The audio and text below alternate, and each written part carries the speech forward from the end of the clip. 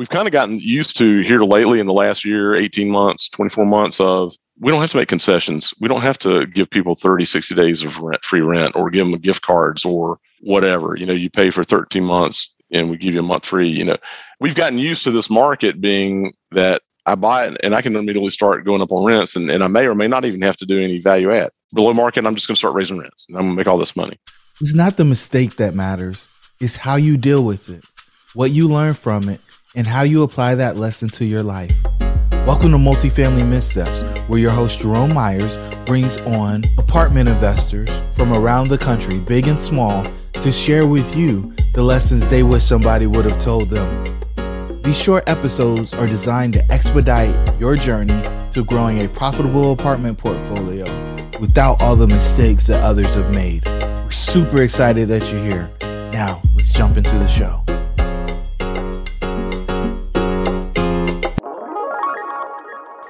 Hey, everybody, and welcome to Multifamily Missteps. I'm your host, Jerome, and I've got William Edwards in from Charlotte today. Brother, you're down the road from me. How are you? Just a hop, skip, and a jump, man.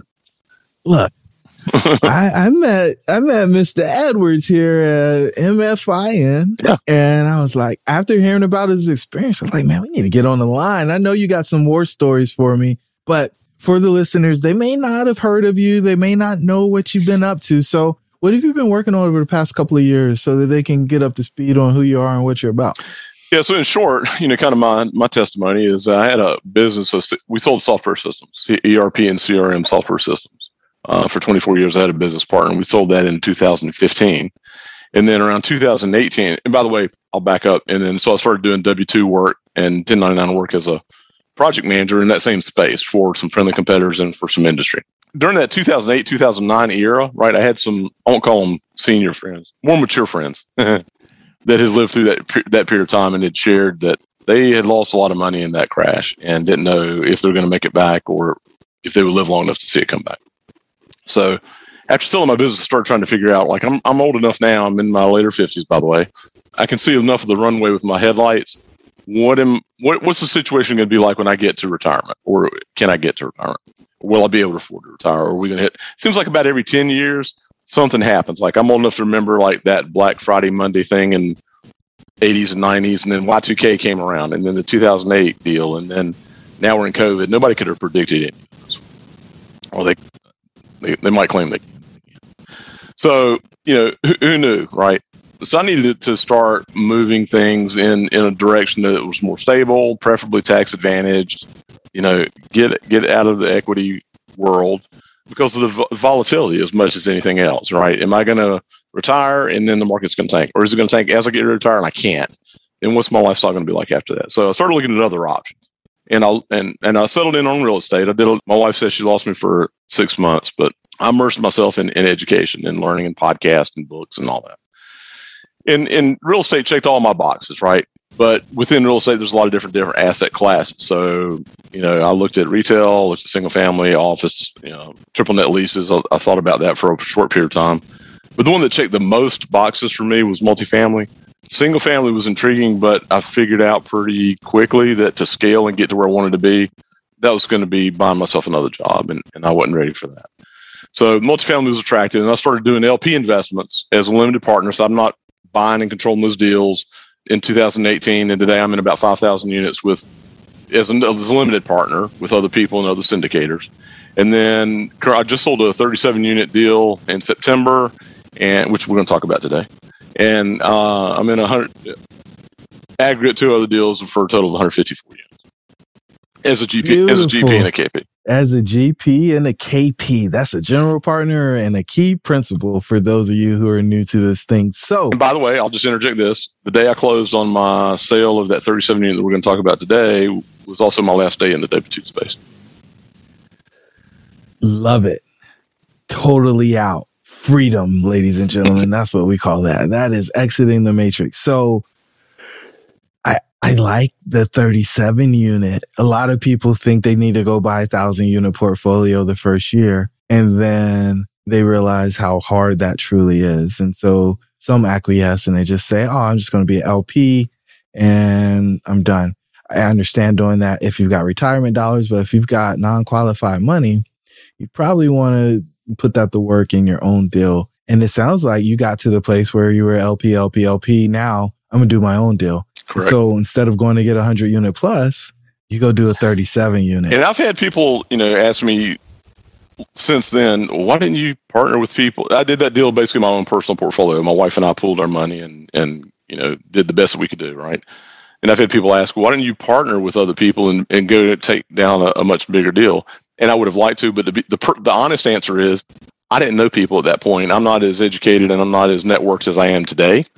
And you do you do the best you can do with what you got. And we figured out what we could make available to put in this kind of investment, and we did what we could do. And it happened to be the 37, which was actually bigger than what I was looking. I was looking for something around 20, but you evaluate what comes across your desk, and that came across my desk, and we were able to make it work, and ended up taking it down and running it full cycle. So why were you looking for a 20? How'd you pick this number? Because, the holy grail is 100 units. Why would you do anything smaller than that? I know you said you did it by yourself. I know people said, why didn't you partner? But you picked this. I mean, this was intentional choice by you. Yeah, and so to kind of qualify or clarify, my LP investments are predominantly through a solo 401k, right? So I made the decision I was going to migrate some of my investment IRAs and 401ks and consolidate those into a solo 401k. Some restrictions on that are you can't invest in your own deals, right? You can't have controlling interest in your own deal. You can't self-service, right? So this ideal is perfect for LP investments, but for personal portfolio investments, that's as much as I could do, right? So we looked at what we had in brokerage accounts, savings accounts, what were we comfortable taking off the table, right, to do this investment. And I was looking at 20 because I thought that's all the best I could do. This 37 unit came around, and we found, as part of the underwriting for that, some operational efficiencies like we felt could make it happen. So it was a stretch. It was a stretch buy. It was above where we were looking. But it worked out. Ultimately, it worked out fantastically, as a matter of fact. Love it. And the beautiful part of it is you operated your first deal with your own money. So if it did not work, you only had to look at yourself. You didn't have to look at a bunch of people or be awkward around the Thanksgiving dinner table because, that's awkward. Uncle Bob wants to know where he's going to get his money back. Okay. So you do this deal and it goes perfectly, right? I mean, there's no challenges whatsoever other than it was a bigger stretch than what you planned on doing initially. No, there was a stretch. So we had some challenges and they came up pretty early. So I've read and I watched podcasts and all that, but when we got to the point of doing due diligence on the property, this property was a townhome format. It's 37 townhomes across 5 buildings. And it was 2012 vintage, so not terribly old, and I was buying it in early 2019. So we went on site to do our due diligence. I took some people with me, and we sampled units. We didn't walk every single unit, right? And so we sampled 1 or 2 units in each building, and we did not pay attention. We didn't do a deep dive on the HVAC systems. It's 2012. They're only 7 years old. How bad can it be? And so once we got control of the property, we closed on it. We started having a run of HVAC issues, right? And several of which early on required replacement. Over the first 6 months or so, we probably replaced about 8 HVAC units. And what I think had happened in retrospect is that the previous property management group / ownership group, they were probably giving the maintenance guys a directive to just keep things moving, keep things working, right? We're not going to invest in replacing units and things. So some things we discovered were, it was a townhome format. There's an upstairs and downstairs zone. And so a zone board would go out and they would just hot wire the other zone to the one thermostat. Doing stuff like that. They have leaks. They just keep pumping freon in it. Instead, they weren't fixing anything, right? They were just keeping it moving, keeping things going. And they could have been doing that in part because they knew they're going to relinquish the property. But I didn't discover it, and that's on me, right? I should have known better, and it won't happen again. So, do you think if you went through every unit that this would have become evident, or the way that it was done, unless you did destructive testing, like you couldn't have found this? That's some of the, to your point, some things we would not have discovered, but we'd have seen some patterns in how some of those units were set up. We would have discovered the situation. What I should have done, or what I wish I had done, was hire, because at 37 units, we can't justify on-premise property management. You can't afford to hire an on-site maintenance team either. right? So it was going to be off-site managed. We were going to be using contractors and vendors for all this. What I, in retrospect, wish I had done was go ahead and contract and bring on, at least for a day or two, an HVAC contracting company and have them come in and go through the units as well. We would have seen some things like the zone board situations. They should have been able to find those. That would have been a red flag, right? We should have seen things like where there was some this piece or part of the unit was replaced, this one wasn't. They should have both been replaced at the same time. Why weren't they? It would raise some red flags and cause us to go a little bit deeper. Yeah. Okay. And it's interesting that you said you can't tell whether it was they knew that they were getting ready to get out, so just Band-Aid it versus actually fixing it, or I think we might be able to figure that out. When you bought the property, were they charging market rent? Did the expense ratios look appropriate? Like, was there anything in the financials that may have signaled that they were in trouble? So we reviewed the work order logs, right? In the past work orders, we did do that. And we didn't see those types of patterns or didn't know enough to get clued in. That's what might have been going on, right? But we also had a companion problem. I call it a problem on the tenant base side, right? So, and again, this is the second thing we could have done a better job of. We were reviewing the leasing files, right? Not everybody was meeting the 2.5 to 3x income ratio, right? They were doing things like no security deposits or $99 security deposits. And in conversations with the property management team, their perspective, and this is my first buy, was, well, that's what the market is around here right now, right? You know, the market, we can't sustain doing a full month's rent as a security deposit. We can't, if we want to we can't enforce a 3x income, to rent ratio. So between you and me, my suspicion is they were stuffing the units to keep them occupied, keep the occupancy up, which had a downstream effect of, once we got control over it, we had to work through some tenant replacement issues, right? So it took us a while, 8, 9, 10 months to let some of those go away and release them and get a higher quality of tenant base. And a lot of those nagging issues went away. Really? Imagine that. Yeah. It does make a difference. So did you replace the property manager, or did you keep the folks that were there on staff? I was fearful that I was not going to be able to keep the existing property manager, because they talked a really good story and they had a good reputation. I don't say they had a good reputation. I don't know what the reputation was at that point, but they had a number of properties under management, and many of those were nearby the property I was buying. So I couldn't. There was a sister property around the corner, and they were managing this property out of that leasing office. Again, 37 units, you can't justify doing that. One of the things we saw in underwriting the deal was these expenses they seemed too high. They seemed that they're too high. And what we kind of figured out was they were allocating an expense based on a ratio from the other property into this property and inflating how much expenses were. So we figured out we could adjust that and manage it better. And I was fearful I wasn't going to be able to keep them on, man. They know the tenants, they know the property, they know the other properties around here, they know the market. I just could not work out a deal. I just could not work it, and which was good, it turns out. I just couldn't make the numbers work, keeping them on board. So I ended up going to another property management company that purely works off-site.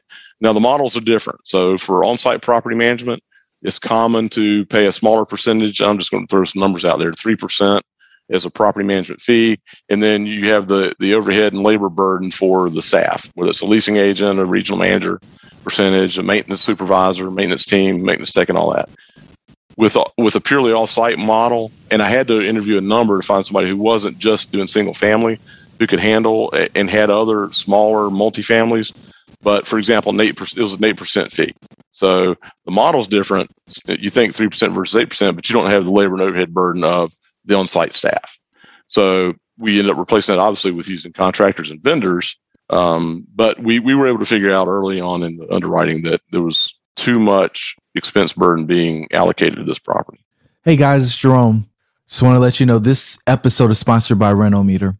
Whether you already have an established rental business or analyzing your first deal, getting the rent right for a property is absolutely crucial to lowering investment risk and optimizing occupancy and income.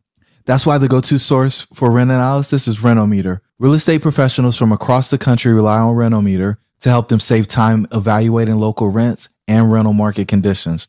Don't take my word for it. Renometer provides over 500,000 reports every month, and they get rave reviews from their customers. I'm one of them. So go to Renometer.com to get your free 7-day trial and try it out for yourself. Renometer, your source for local rents, comps, trends, property details, and more. Now, let's get back into the show. Did that impact how much you could get from the bank and loan proceeds, or were they kind of okay with the situation overall? And again, this was my first deal. I didn't have experience. So it turns out I may have been able to gotten a waiver if I'd gotten an agency loan product. I didn't. I went through some initial conversations, and that wasn't going to fly at the step point. I could do that now. But I ended up settling in my back pocket, because I had this other business for 24 years. I had a regional bank that I have a great relationship with. And I thought, well, that's kind of my back pocket solution. If this doesn't work out, I'll ring them up. I'm good, because I know them on a first name basis. I ring them up. They're like, we don't do multifamily. Surprise! That's an asset class we don't touch. We don't want any of that in our portfolio, sir. Yeah. What are you talking about? You got some cash from your business? Yeah, bring that on. Yeah. You want me to lean on some real estate? That's not us. We'll do some other asset classes. We're not doing that. So I ended up through a referral, actually, which worked out well. I ended up getting a referral for a credit union that does a lot of commercial and multifamily business. And that loan rep knows the space. We went through a number of sessions going over my underwriting, my assumptions, to make sure he was comfortable with where I was coming from and what my projections were. And we're ultimately able to do that. And another plus, I mentioned this deal worked out extraordinarily well. So in 2019, the interest rate on that loan was 5.2%. About a year and a half into the deal, we refied at 3.1%. So that helped tremendously. Whoa. Some other things we did operationally was because I was looking at some other properties in the same market, and I was looking at the tax values on some of these other properties. They had more units or were more expensive. And I'm like, man, why am I getting sacked with such a high tax bill? So I ended up appealing the tax valuation. And it turned out the reasoning was because these were townhomes and they were individually parceled, they were being taxed as if they were individual single family units, not as a community. It had always been a community, it had always been operated as a community. So I was able to get about a 40% reduction in property taxes. That helped. Yeah. That's amazing. Because that's an expense. I mean, that money that you don't pay in taxes goes straight to NOI. That's beautiful. Yeah. How did you hire a consultant to appeal the tax? I did. Okay. Again, I learned about him through referral. I knew I wanted to do it, and I started calling some relationships that I'd formed over the years and asked for advice, and I got a referral that worked out and then helped me do that. Outstanding. Yeah. Outstanding. Yeah. So we reduced expenses. We replaced the property management team. We lowered the property tax burden. We refied you got almost 2 points off, close to 2 points off on the interest rate.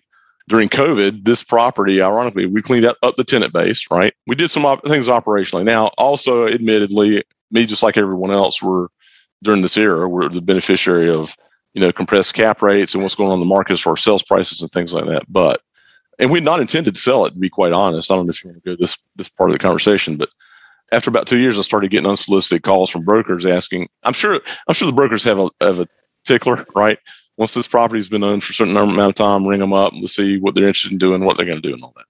And I turned several away and said, you know what, Reddy, we bought this as a long-term hold. It's operationally, it's doing great. We're going to sit on it. We're going to hold on to it. And so a broker that I'd not worked with or wasn't familiar with had called, and I said, well, send me your contact info because I want to keep in touch, right? You never know what's going to happen, or may have other opportunities.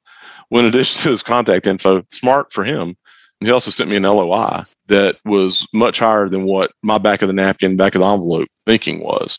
And so it's like, well, maybe we need to rethink this. This might be an opportune time to consider letting it go. And so ultimately we did. And so we had it for 30 months and ended up with a 2.9 equity multiple on it in 30 months. Whoa.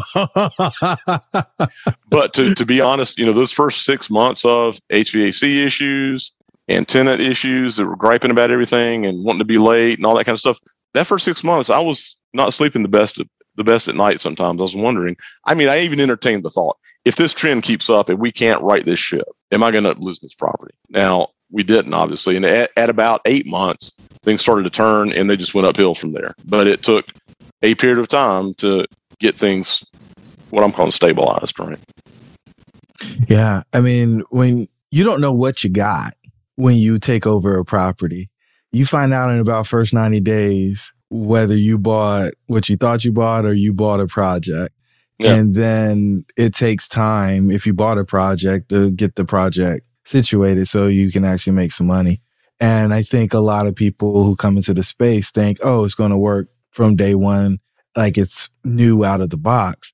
And that's just not the case in a lot of the C-class properties that, we're doing these value add projects on. And it sounds like you did do some value add components there. Were you able to grow the rents too, or was it just expense play? No, we were. And so this 37 unit, it was a B. It was solid B. It didn't have community amenities.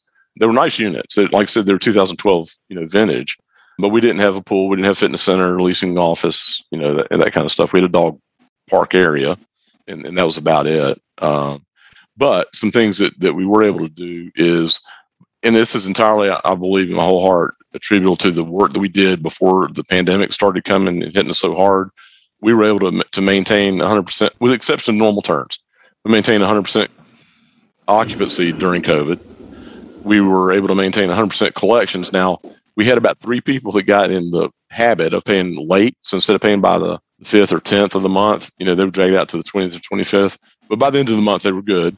And we raised rates during COVID. So we were a little bit below market rate, and we were able to start increasing rates and stepping that up during COVID. So, yeah, we did increase rent as well, in addition to controlling expenses. So the last question I always ask my guests is, what words of wisdom do you have for the listeners? Because you gave us a ton of jewels here. If you had to pick one thing for that person that's out there, what would you tell them? And this kind of goes back to the comment you made right before I just made my last set of comments, which is we've kind of gotten used to here lately in the last year, 18 months, 24 months of, we don't have to make concessions. We don't have to give people 30, 60 days of free rent or give them gift cards or whatever. You pay for 13 months and we give you a month free. We've gotten used to this market being that I buy it and I can immediately start going up on rents, and I may or may not even have to do any value add. Below market, I'm just going to start raising rents and I'm going to make all this money. So I think we are all probably going to be due for a reset at some point, whether that's a year, 2, 5, I don't know, but things will normalize at some point. They will. But the other thing is, and you clued in on this too, you don't really know what you got out of the gate. Just do your best job, follow your heart. I made the mistake of, and I think it was, maybe I just didn't want to impose on them, right?